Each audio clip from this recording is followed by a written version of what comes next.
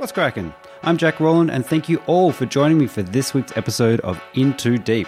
Today, I'm joined by visual artist and mural powerhouse Lauren Y.S., also known as Squidlicker. Lauren's illustrative creatures and characters are a vibrant psychedelic treat for the eyes. Her works explore themes such as sci-fi and aliens, creatures of the deep sea, mythology, cultural identity, social justice, queer culture, and erotica. She exhibits and paints murals all around the world, and for those listening in Melbourne, she has a show coming up at Outre Gallery, which opens on October 8th. Please give a warm welcome to the incredible Lauren Y.S. Is there a point to all this? I think we're getting in too deep. You don't apply. Bad luck. Well, I have one speed, I have one gear. Go, go, go, go, go, go, go. I'll tell you when we're getting in too deep. Hello? Hey Lauren, how are you? Hi, I'm pretty good. Kind of Good. stressed out, but Stressed out? it's How okay. come? Because I'm in the middle of painting a mural and trying to finish work for a show and do background art for a music video and Oh, geez. do interviews. Yeah. Yeah. Oh, I really appreciate you taking the time. Yeah, you Oh no. you seem like a very busy artist. I mean, I guess that's a good problem to have, isn't it? You're in demand. Definitely. No, it's really good. It's also like, we just came out of 2 years of being like, I don't know if there's going to be work anymore. So I'm really grateful.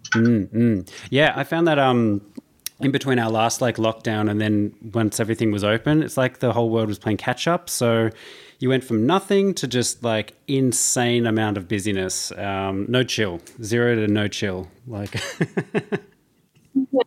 Totally. But I like being busy, and I miss Australia because I used to go once or twice a year, but obviously I can't now. So I mean, are things doing okay over there, COVID wise? Oh, we are the envy of the world right now.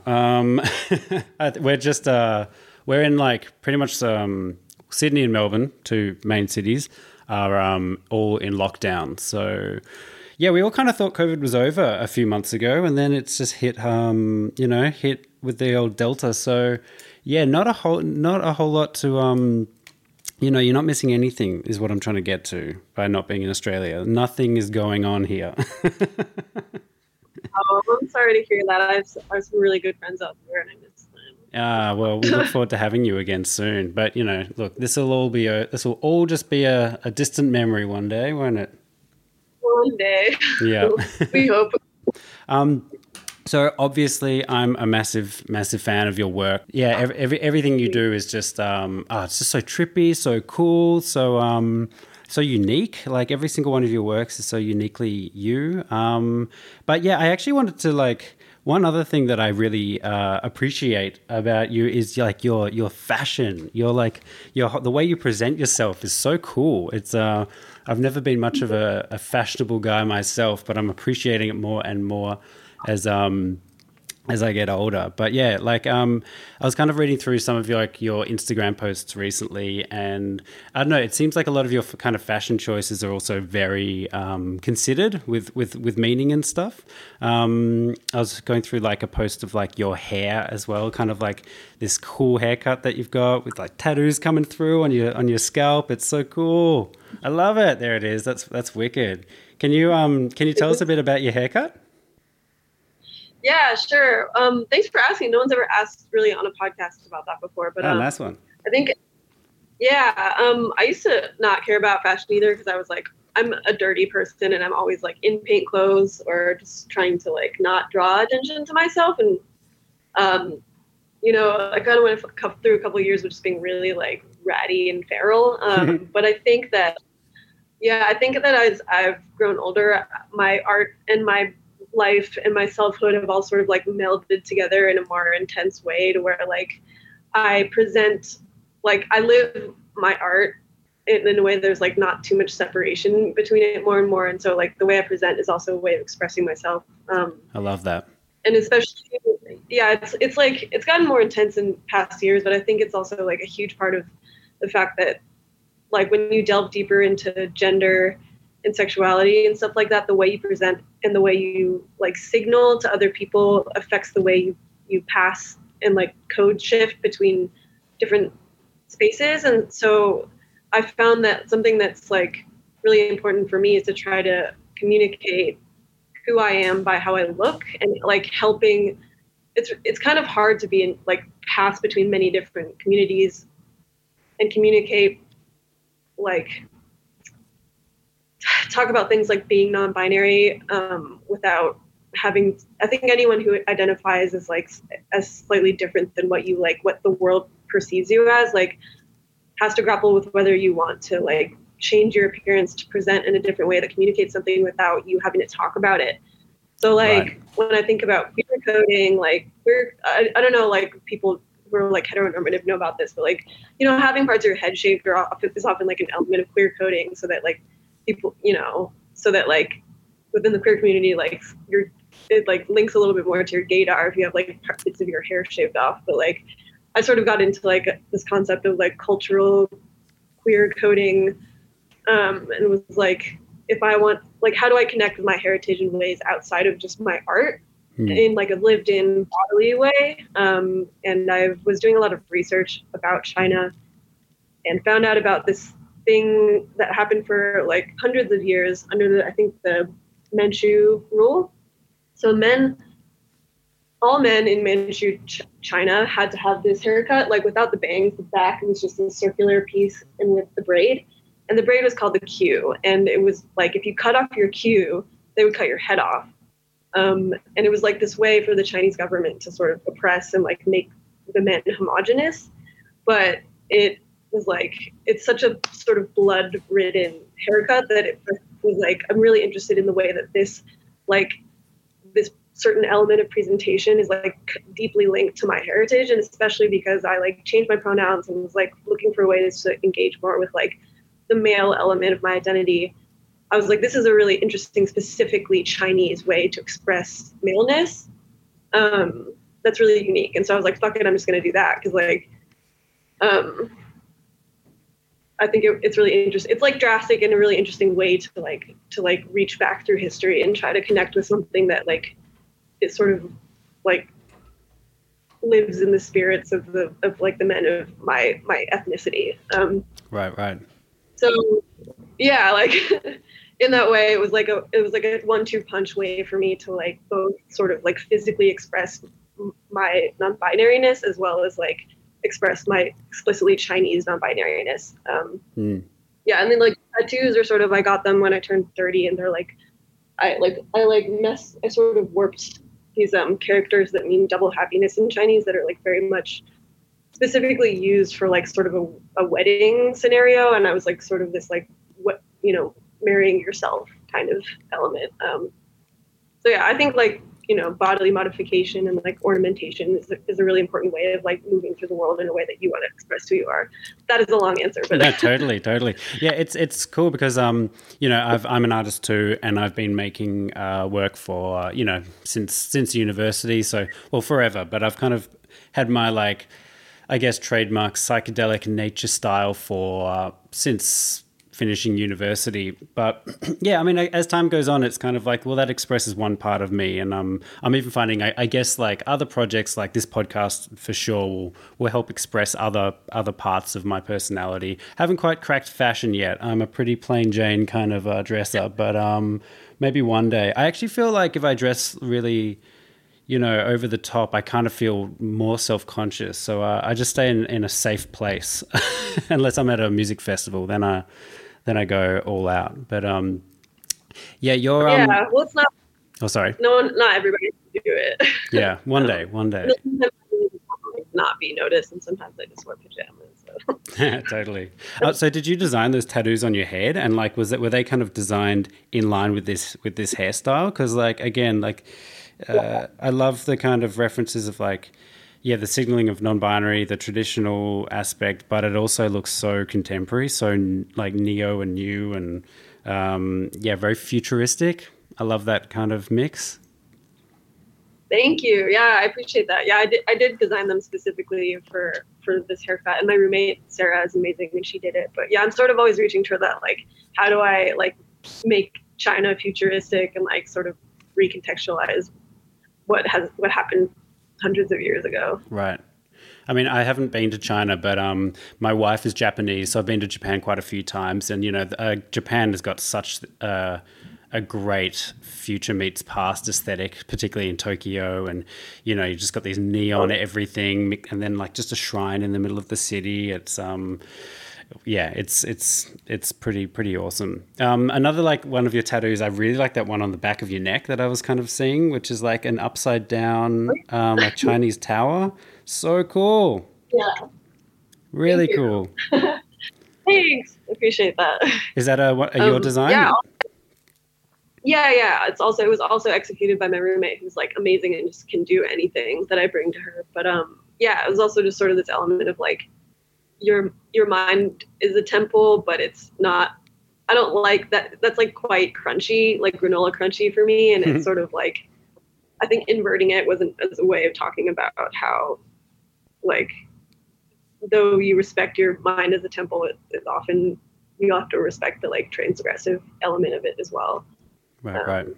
Yeah, it sort of just like fits the space better. And yeah, I found a reference for a temple that was like explicitly in the town that my grandma grew up in. And yeah, so I think about tattoos a lot. Yeah.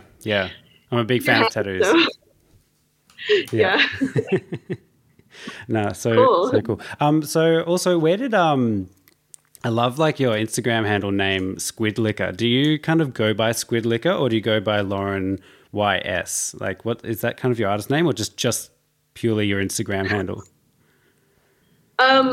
I generally go by Lauren YS in like a gallery setting, but if people call me that, I don't mind. I like to make things really confusing for people because I'm like, it's kind of anti-branding, and people get annoyed because they're like, you just keep changing.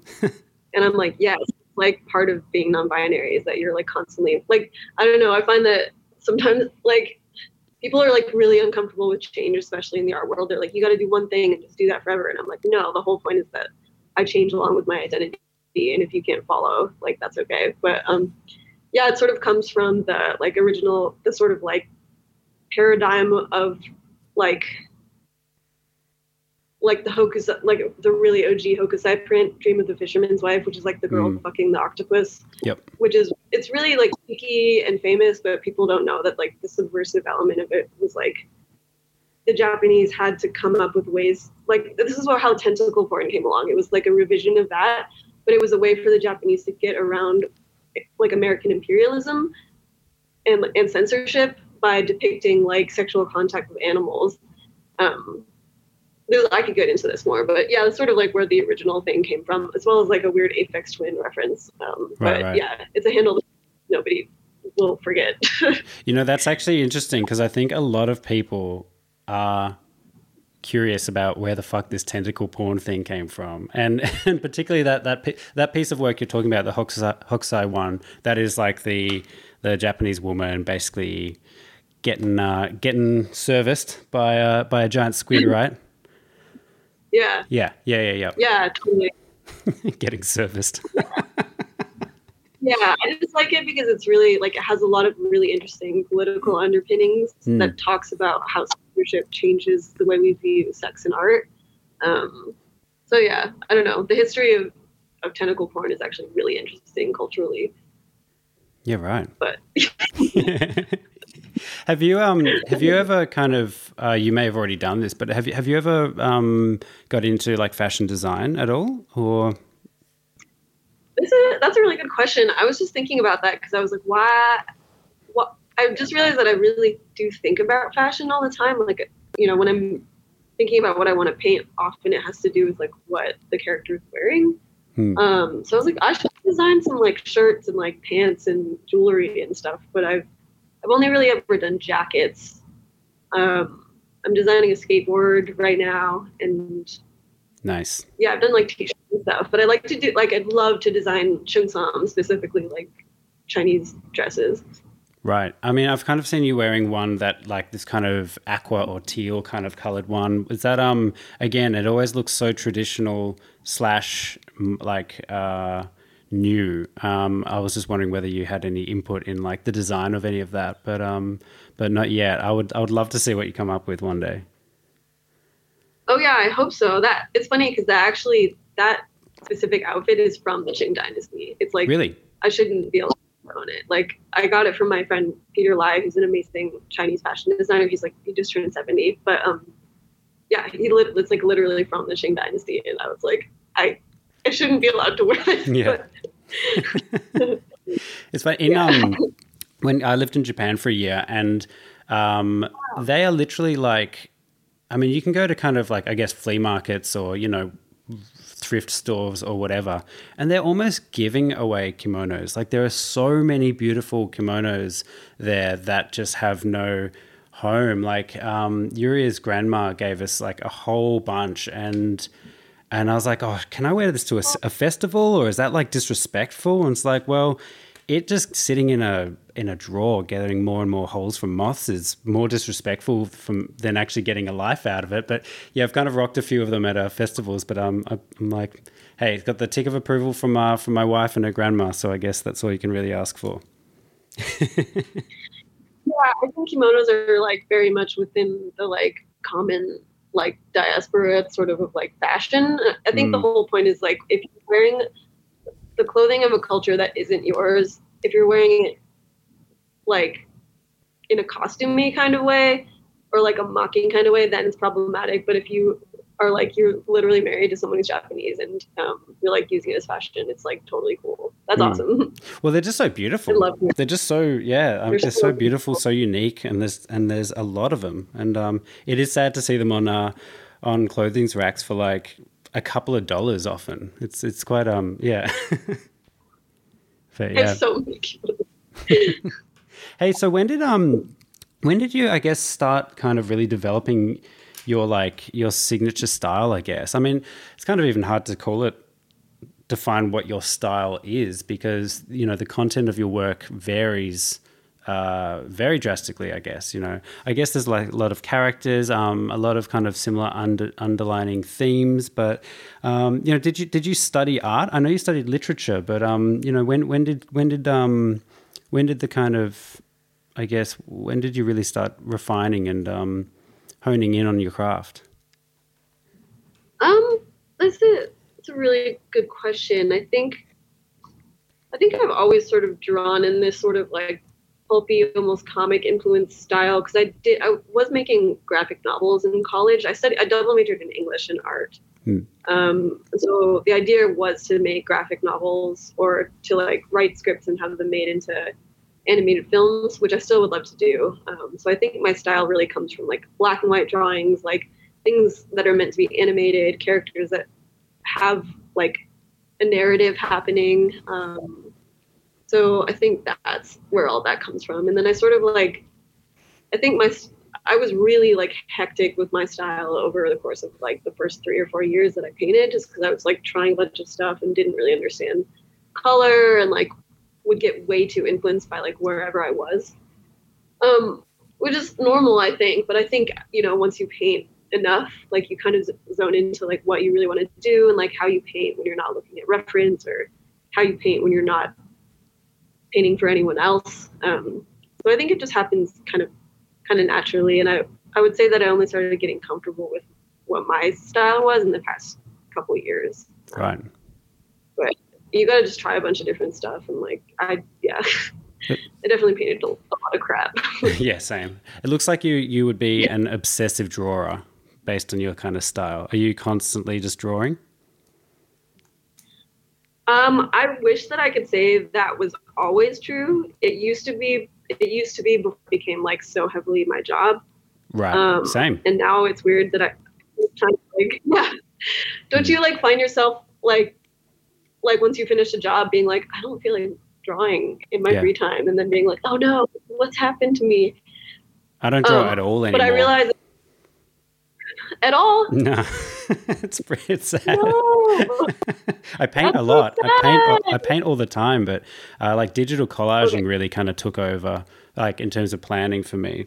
But yeah, I do miss that. I don't know this. I think when you're constantly drawing, there is this like natural creative juices that are always being ignited. That's much more. I don't know. Maybe much more in tune with like your inner voice than maybe digital collaging, for sure. Maybe. I mean, I think it's just different for everyone. I've definitely thought lately that I should get into doing something that's just a bit different to like get juices flowing. Like even if it's collaging or just doing like abstract painting or just color fields, like just to be like, just get a different formal access point to like creativity. So if that works for you, that's fucking cool. I'd love to do that. Yeah. When you studied literature, was that kind of what kind of writing were you attracted to? Were you a creative writer, or were you much more just interested in the kind of I don't know, just like reading and consuming literature? Much more creative writing. Right. I was on a creative writing track, and I was actually on a poetry track for the first like 2 or 3 years of college. Cool. And then I switched to fiction. I love poetry, but I was like, I if I'm gonna like publish something, it's gonna be like a book of short stories or like a novel rather than poetry. But yeah, I was writing plays. I wrote plays for a while, and then I'm really into like short story or like vignette centered narratives. But I haven't done any like long form writing in a while, and it makes me really sad. I was wondering whether, like, because you kind of mentioned just before, incorporating narratives in your work, whether the kind of writing aspect just like naturally morphed into your creative practice. Was there much of a link there, or do you see the two as separate? That's a great question. I think they definitely influence each other, because I think I'm creating narratives for my characters when I'm painting, but it's like, I think it's much more the other way around. Like when I go to write, when I rarely do, my work is always like super visual. Like I find myself describing colors and like shapes in ways that are much more influenced by my art. And I think that's probably because I actually paint and draw more than I write. But I actually I feel I get more pleasure out of writing than making art. Really? It's just like harder. Yeah, definitely. Like when I write a good paragraph, like it literally turns me on. But I don't do it that often because it's really hard. It's like so much harder than painting, I think. Yeah, I mean, I've never been much of a writer, but with this podcast, I find intros the hardest thing to do. I'll spend half a day just because I'm just trying to basically write an artist statement for each artist, and it does not come naturally to me. It's like torture. I do not get turned on when I write at all. Only when it's good. Yeah, when it's right. Really hard to do. Totally. But when it's bad, I'm like, I'm gonna die. The worst. So yeah, I feel you. Yeah. In terms of like narratives, I'd love if you could possibly I picked like two of your kind of recent works that I was wondering if they look like they have a narrative in them. So I just saw you recently. You've got this work, The Witch Doctor. Which did you recently have to like paint over that or something? Like, what was the story? That is such a cool work, by the way. Thank you so much. I'm really proud of that one. Yeah, you should be. I'm not be. always sad when it's over, but that one's like. But yeah, it lived a good life at the Bishop Museum. It's still there, but they're closing it soon, so they will be painting over it. But I think I came up with the concept when I was, this is gonna sound douchey, but when I was at Burning Man like 5 or 6 years ago, and I was like, I think I was just on a bunch of acid, and this Little Dragon song was playing, and the intro, I think it's called Shuffle a Dream, and the intro is like the sound of like, I thought it sounded like some like crazy old witch doctor in like ancient China playing a broken bicycle as if it were like a xylophone.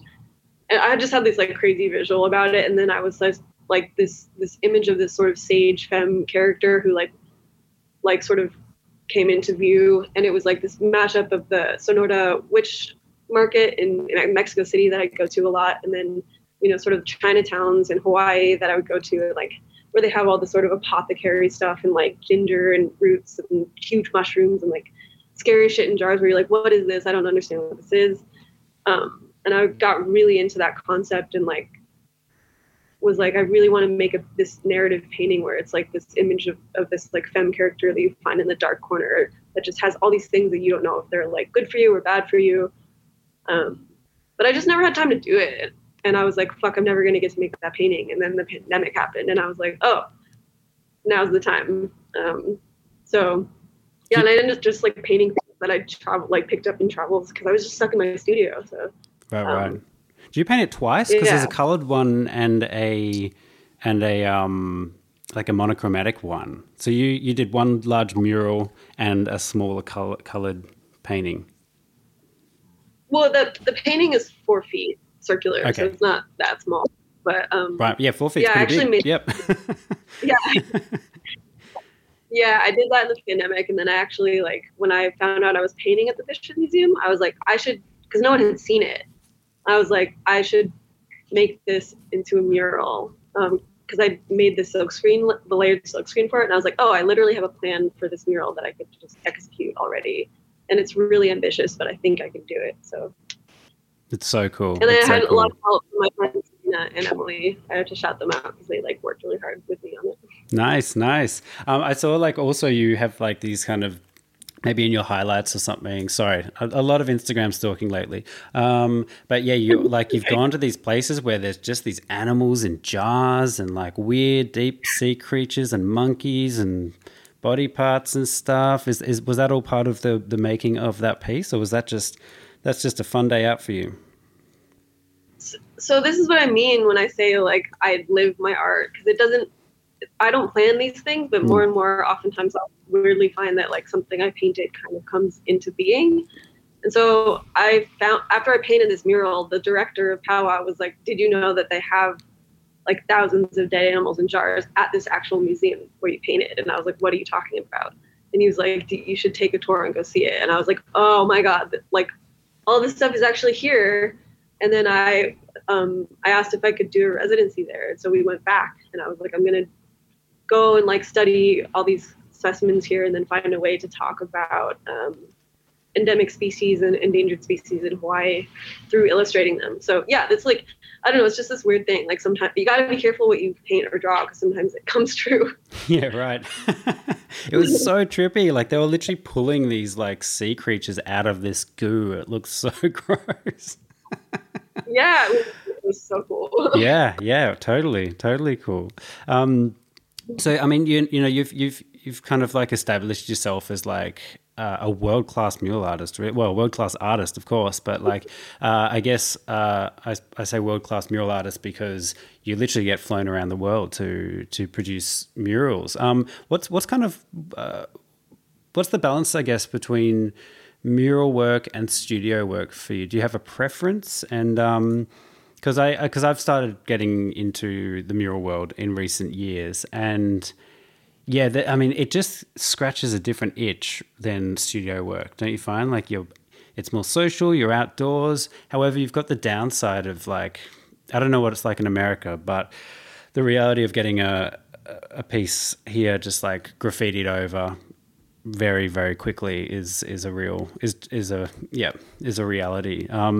What's your balance between murals and studio work? It's a good question. Are you in Melbourne? Melbourne, yeah.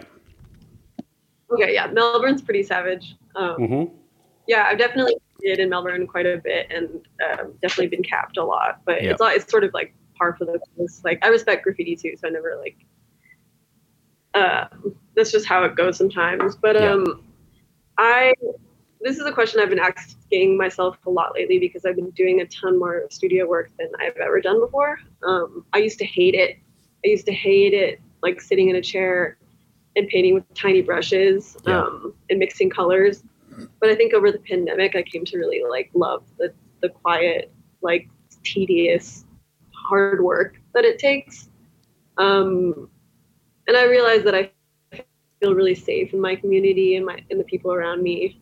And oftentimes that like the mural world is quite like I love it, but it's a really heteronormative, really like sort of like cis het space. And so I really enjoyed sort of being in my own world a little bit. But when it comes down to it, I will always take murals because I love being outdoors. I love being physical and like working with spray paint and working big. So that's why I'm in Sacramento right now, but I'm doing like a mural tour of like 4 different cities in 3 weeks so that I can get my wiggles out before I go back to the studio. Was it get your wiggles out? Yeah. Nice. Do you have it might be really stupid though. Do you have any murals in Melbourne? I don't know what's there anymore. Right. I used to go to stay in Collingwood at least once a year. Yeah. Because I have some really good friends there. So I think there's one I think I have one or two in Collingwood proper. I think there's a weird, scary bat wearing a kimono that I did with my friend Spencer. And then I had another one that I know got capped, so I'm not going to tell you where it is. Sure. But it should be near the other one. Near where, sorry? It should be near the other bat one, but it's all in the same area, like near. God, I don't even remember the streets anymore. Like. Yeah, I mean, why would you? Utrecht. You paint all over the I world. was there a lot. I love Melbourne. I really do. And I have I think I might have a piece in Benalla still, but Benalla's That's in the right. middle of nowhere. Yep. I saw that one. Yeah.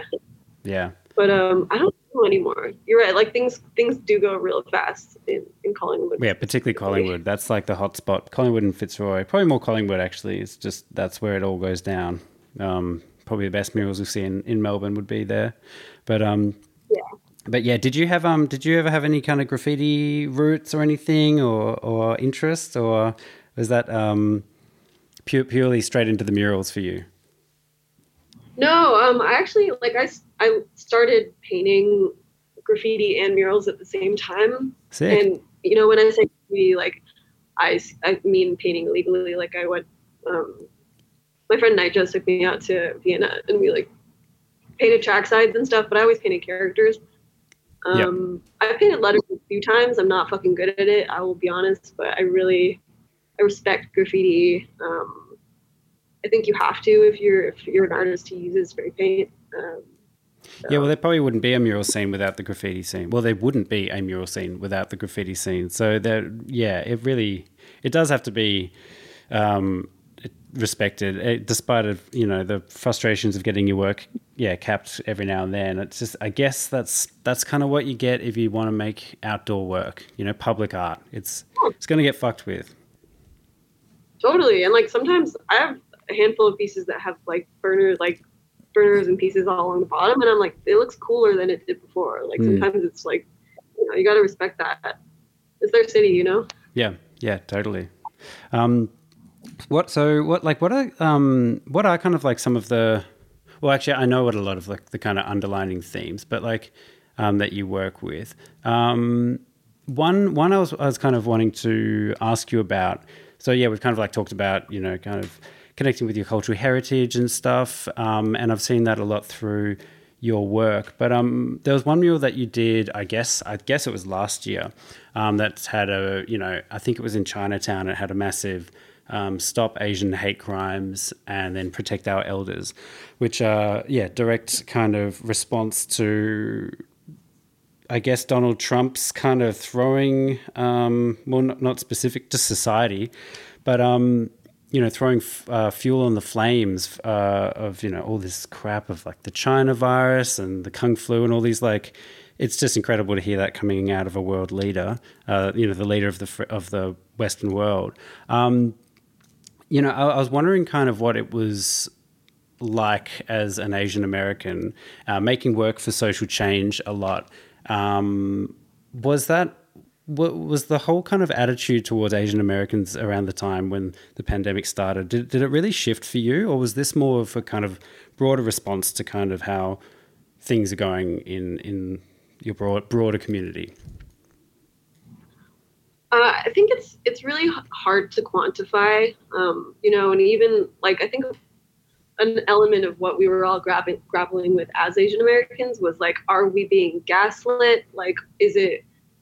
Is this real? And that's why it stayed under the rug so much, because people were no, there's no way that people everyone thinks Asians are just upwardly mobile and no one would ever discriminate against us. But and as a person who is also half white, I have to say that I don't know what it's like to be fully Asian American, or the pitfalls that come with that. But I had a Chinese American friend who's an amazing muralist.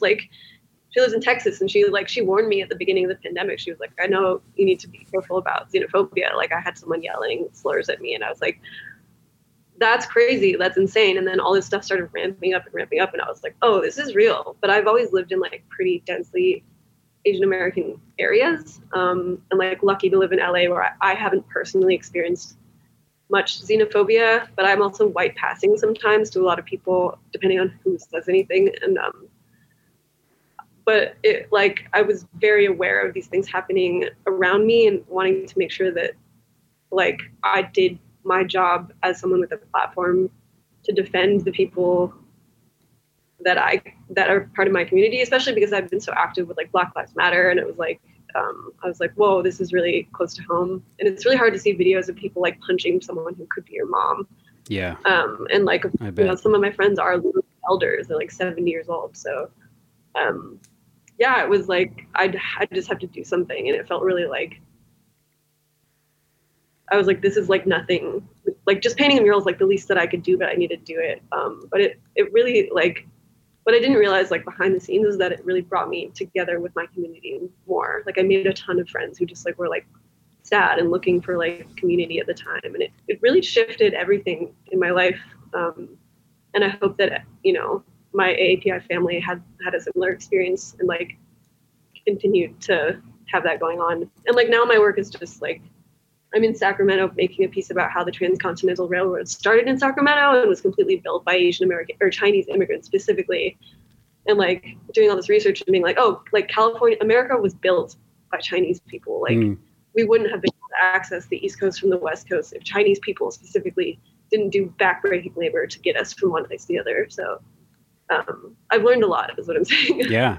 I love the kind of any opportunity your art practice can allow the artist to have a deeper understanding of what they're trying to explore, whether it's, you know, spirituality or social issues or anything. Actually, being able to get that research and applying it directly creatively is a really great thing. I think I need to do a bit more of that actually. But yeah, how was the mural received?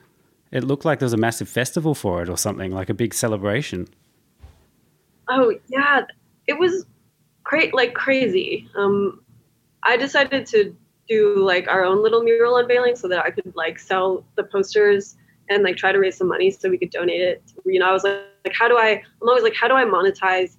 How do I make this have more impact than just a piece of art floating in the ether? And so I've been raising a lot of money also. But after we had our own little event, the Center for Restorative Justice in LA, they're super cool. They protect murals, cultural murals from being whitewashed in Chinatown area. And they reached out and were like, we want to do a mural blessing with an elder and have a lion dance, which like blew me away because I love lion dances. I wanted to get one for my show, but I couldn't get it. And so when they offered it, I was like blown away because I remember going to them for Chinese New Year all the time and to like have them set one up for this piece, which didn't belong to me anymore. Like there were like a lot of elders and community members and people who live in Chinatown. And it was just like really heartwarming and kind of made me believe in muralism again. Yeah. Yeah. There is something powerful about like a big mural. I mean, I see it a lot of when people, we've got a lot of portrait muralists in Melbourne, and you kind of forget that it's like, it's a bit of a secret power. Like, you know what I mean? Like if you paint I don't know, for instance, a portrait of someone, like most people can't comprehend that there's been a hand-painted picture of themselves. I don't want to say like immortalized because it'll fade and it'll be go over at some point. But, you know, it feels like it's been immortalized, and it does put a huge amount of importance on an issue or a person or something. And yeah, I think that's kind of what I really, really have grown to love about murals is it is much more for the people in a way than kind of studio art. I mean, everyone loves studio art, and I can get my stuff much more refined in a studio. But yeah, you know, like I said before, it scratches a different itch. There's a direct response and a direct feedback from your community when you make a mural, and I guess probably even more when it's a meaningful mural. Yeah, totally. And it's like really beautiful to see people take ownership over something, you know, that you made. because in the end, like most of the time, they see it much more than you ever will. So they hopefully like they feel connected to it. Yeah. Yeah. Do you think like, so, a lot of your work has been about social change, not all of it, but a lot of it. And I was wondering, do you think that there seems like there's been, at least in the last 5, probably more, a lot of progress has been made. It took far too long in the first place, but a lot of progress has been made. Obviously, like gay marriage and stuff, we had a pretty similar kind of like woefully long time to make that legal in Australia as well. Do you think that, I guess what I'm trying to get at, do you think that a lot of these kind of social movements that you've shown support for, Black Lives Matter, even things like Me Too, and a lot of these, like you've done murals for kind of propping up and showing a lot of support for kind of queer and LGBTQI community and stuff. I was wondering, do you think that there's any relationship between the acceleration of these progressive issues and the political climate of having an absolute like bigot in the White House? I hope so. I hope so.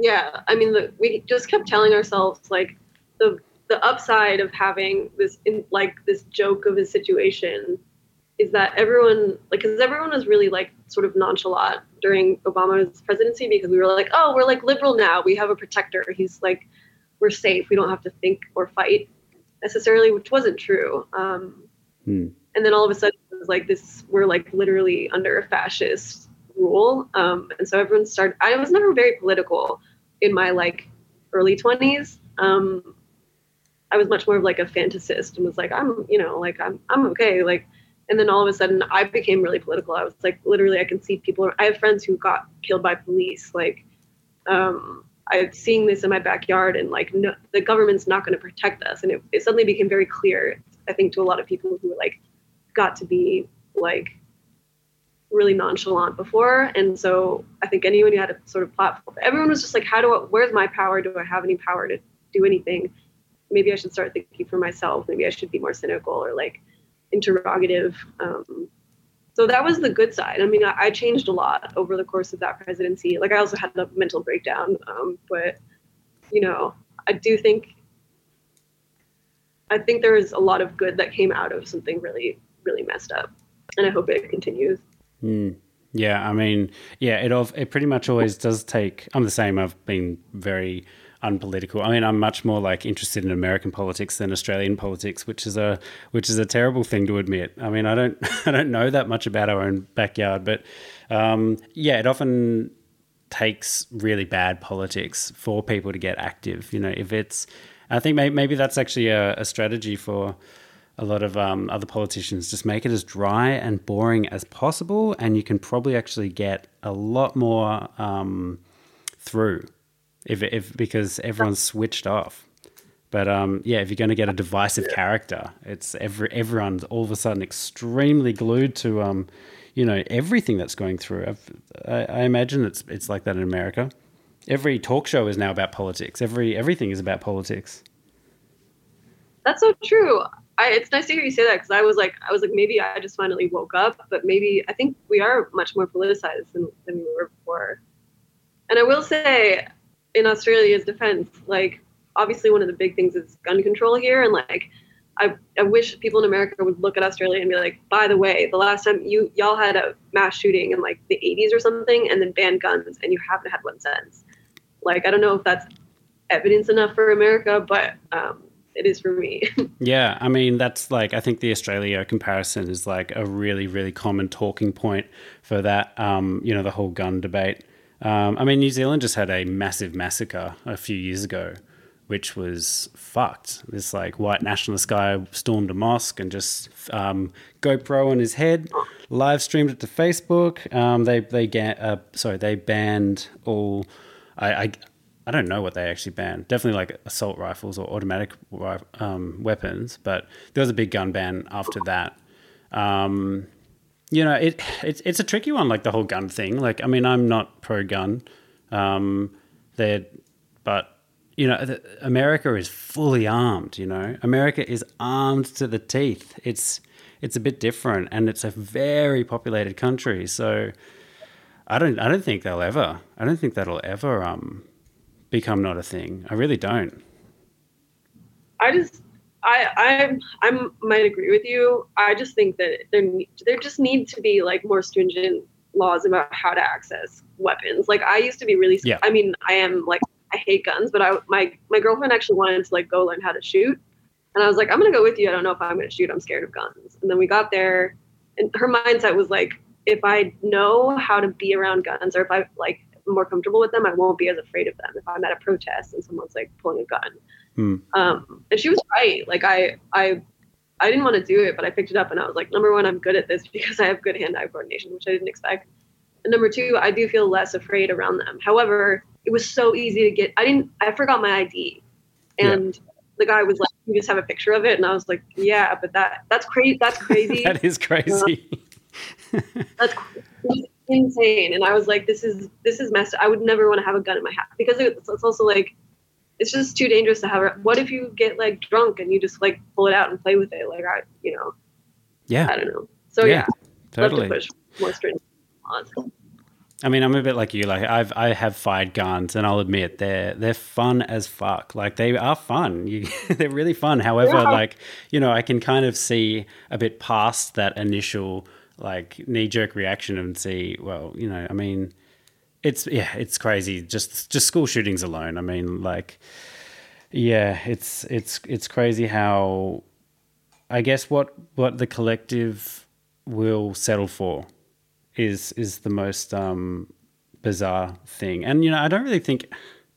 I don't know. I mean, it's a very uniquely like American problem, but I don't see it as like Americans are different. Like I'm sure if we had a similar way in Australia where.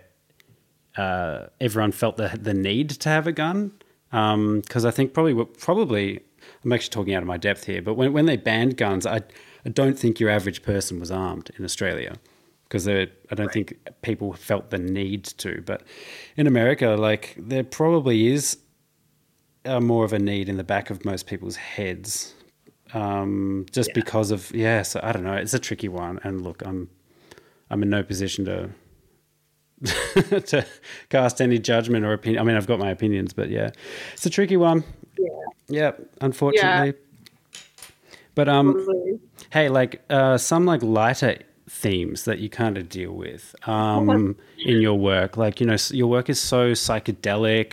I love all your sci-fi and alien references. A lot of like erotica and even a lot of deep sea kind of creatures and stuff.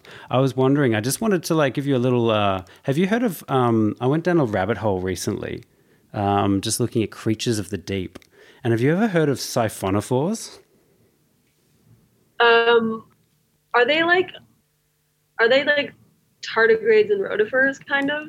No, so they're like these. They kind of look a bit like the reason I'm bringing it up is I think I've found the most psychedelic creature that exists in the entire world.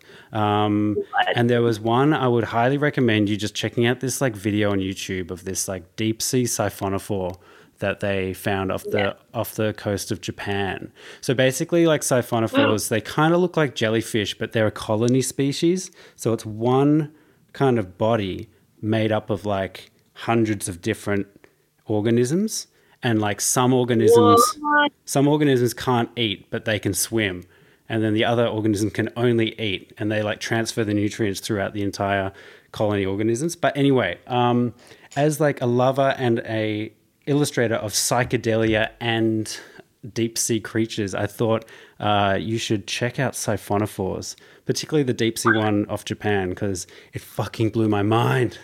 I think you'd like it. Oh, from what little I can see right now, I'm going to be so into this. I love deep sea things that are transparent and like pelagic and thank you. I very much appreciate that. I mean, it's a pretty complex thing. I don't know how you'd like actually draw it, but just in terms of like blowing your mind on some kind of deep sea craziness, like that one really got me. Hell yeah. Yeah. Hell yeah. I appreciate that. I will fall asleep to that later. Yeah, totally. Also, So like, you've done like a few, some of like your drawings and paintings have got like a lot of alien references in them. I saw one that was like, there's a lot of kind of like eroticism mixed with aliens. And I was wondering, would you ever have sex with an alien? And if so, what type of alien could you see yourself getting down with? Yeah, that's a great question. But, like, the answer is definitely, I literally had an art show that was sort of about that, which was sort of like a loose and tongue-in-cheek reference to sort of like, it was called Xenophilia. Oh, I haven't seen this one. It was a show I had with Spoke Art a few years ago, but it's literally about, I think xenophilia literally means having a thing for aliens. Right. Yeah, so that's where all those drawings came from, and it's sort of like also a sort of interesting, like subversive, like sort of way of talking about, the other, and like having interest in like, queer and BIPOC bodies and bodies that are like monstrous and non-binary and not like one whole thing. But I guess I will say, like, I currently have a show coming up in Melbourne at Uche Gallery. Cool. With a few other artists, and one of them being Makoto Chi, who's a really amazing mixed Japanese artist. And we did a collaborative piece that's sort of like a sort of 69 situation between a sort of like praying mantis-like character and a sort of femme fairy character. And so while making that, I thought a lot about like praying mantis alien sex. So that's what I'll say. Which did you do a character each, or? Yeah. They he did the character that's like a sort of mantis one, and I did the sort of like more humanoid one. Right. Yeah, and it's like most people are probably not thinking about like how cool it would be to have sex with like a spiky insect, but I think about it a lot. I love that. I mean, you said before, like Burning Man, taking acid and stuff, like you definitely seem like you're no stranger to psychedelics and stuff. Like, is it just me, or like have you ever had any deep visions involving praying mantises? Because I have. Oh, I don't think I have. And I also I know it seems like I do a lot of psychedelics. I used to in college and after, but I haven't done them in probably 3 years. Yeah. Actually, just for sort of like mental health, reasons. But I've heard that the mantis definitely symbolizes, I think, like the ancestors and calmness and being in a space where you can having a mental space to like make decisions and advise decisions for other people. So if you had that, that's a good sign. Really? How was it? Was it? Well, yeah. It's definitely like a DMT vision for sure, but it's like, it's like this kind of centered. Sorry, I don't know whether describing trips is interesting or if it's a bit like describing your dreams, where it's just like, cool, man. But yeah, it's kind of like its arms stretch out, and in between each arm, there's like these nets and webs, kind of Alex Grey-esque. But that's a common one for me. I don't know. Where did you hear that kind of interpretation? I actually did a mural submission recently that involved. I incorporated a praying mantis, and so I was researching what they symbolize in Asian culture specifically. And they always have a sort of like deity-esque thing because they're so like, they literally like look like they're praying. So there's always this element. People think they're godly. So, and like my roommate raised praying mantises for a while. So we had like 13, 14. So I think it's really cool that you have a recurring vision. That's like, that definitely means something. Yeah, okay. I got a few. But praying mantises are definitely my favorite insect, regardless. I love them. They're so cool. They're so cool. So cool. Yeah. They're so cool. So you recently had like a pretty big solo show, right? Eidolon Vessel? Is that how you say it? Yeah. Eidolon, sorry. Yeah. What can you, how did that go? And what can you kind of tell me about like the themes that you kind of were working with through that exhibition? Looked very ambitious. Thank you. It was really, it was a big undertaking. Yeah. I was in San Francisco at Heron Arts. It went really well. I'm really happy about that. Great. But it was sort of, I ideated it sort of after my grandmother passed. It was like my last living grandparent, and also I had this sort of like reckoning to deal with being second generation American and being like, I no longer have a link, like a true lived in link to China anymore. And what does it mean to be Chinese if I can't speak to my grandmother who came from China, or no longer can ask her about what it was like to grow up there? And then how do I connect with her or my gongong, my grandpa, or my ancestors anymore? And it wasn't like this fun, like sort of spiritual thing anymore. It was like a real need. It was like, I really need to be able to connect with these people. And then I was like, well, Chinese people have been doing that for centuries. Maybe I can do it, even though I wasn't raised to have like an ancestral altar in my home.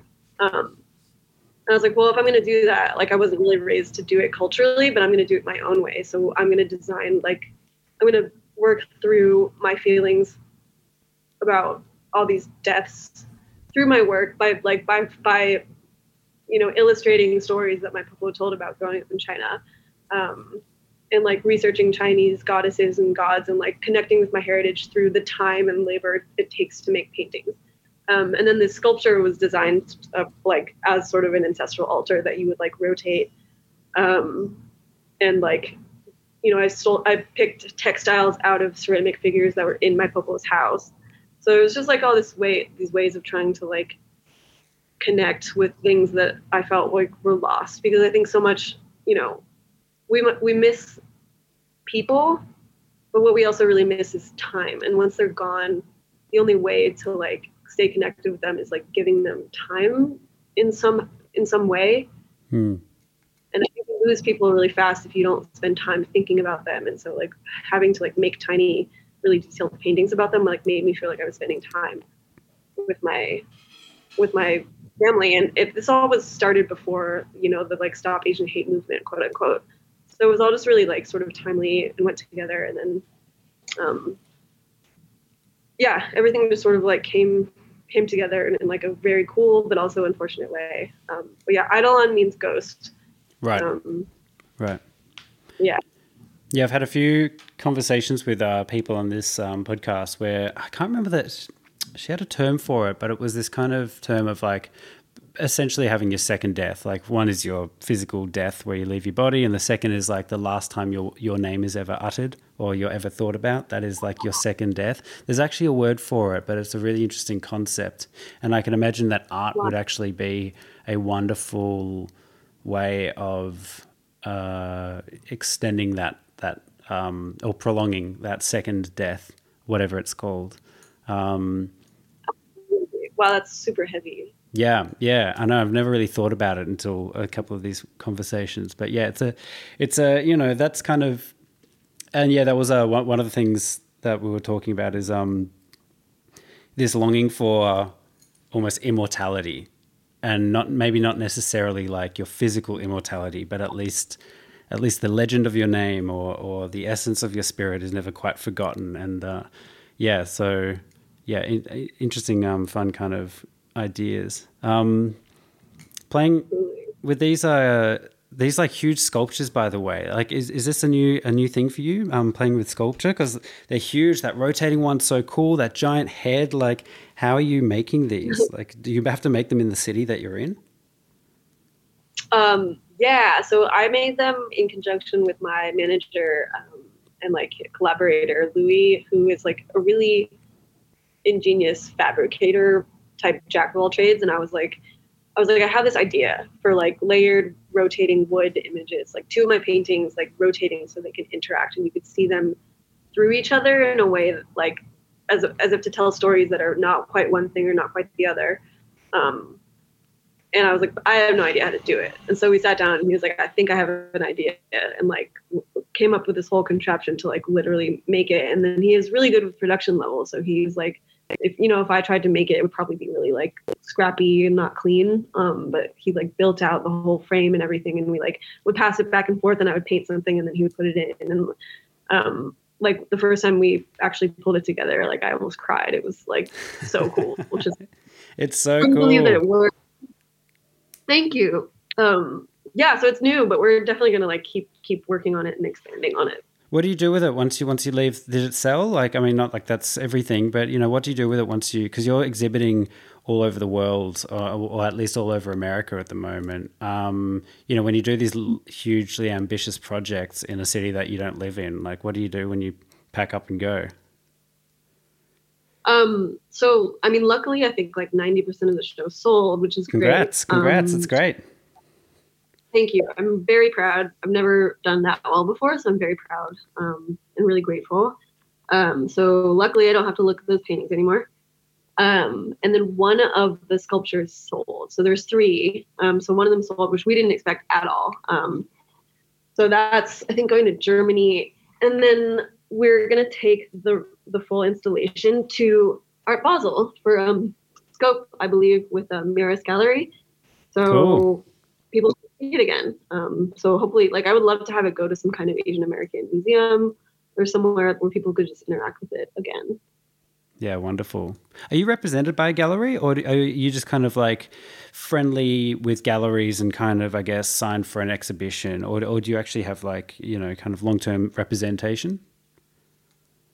I don't. I never have. I'm not totally sure that I agree with gallery representation unless I have friends who have it, and it's it's great when it's with a gallery who's like really working and can very much like guarantee a certain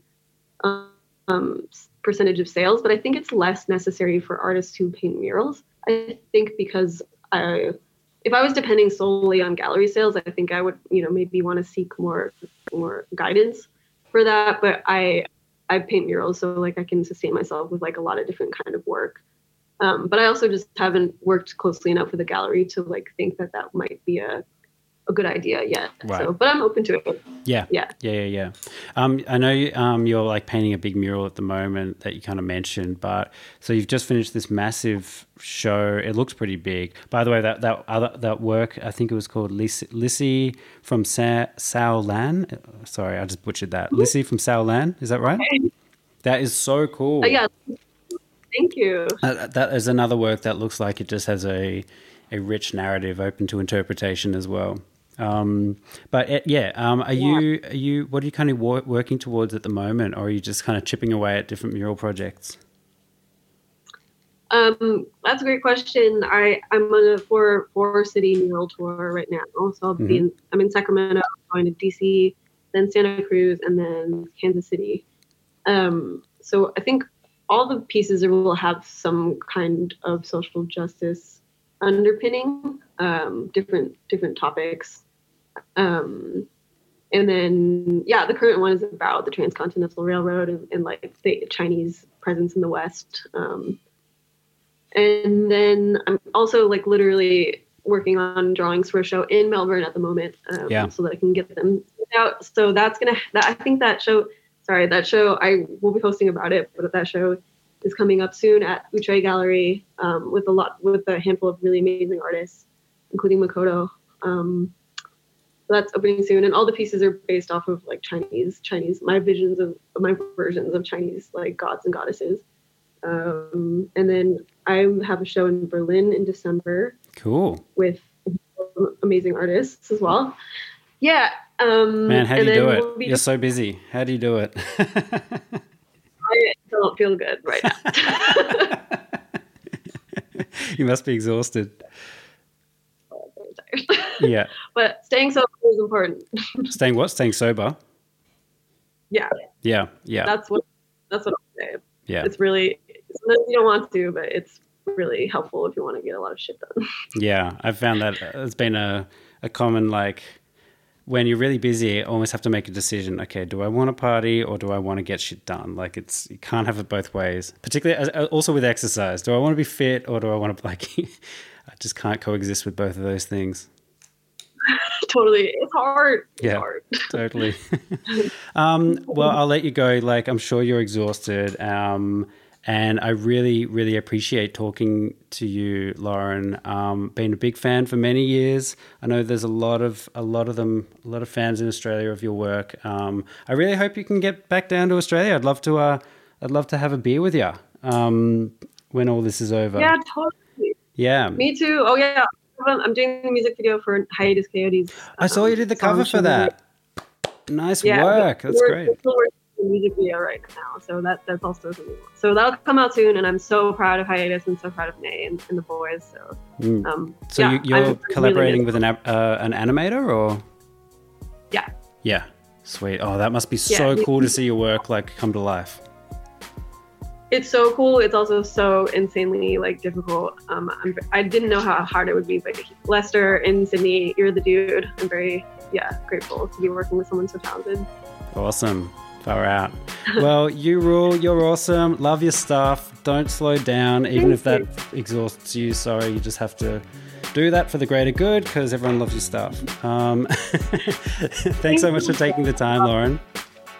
Of course, thanks. That was great. Great question. Thank you. Nice one. Cool. Oh, and how do people kind of, what's the best way for people to see your stuff? How do people buy your stuff? Great question. I have a link tree in my Instagram that should have links to like different prints and then, my gallery shows and stuff. It's a little bit decentralized right now, which is annoying, but I post about everything that I'm doing. So hopefully it's easy to find. Nice one. Well, thank you again. Really appreciate it. And thanks everyone for listening. Take care. Yep. Take care.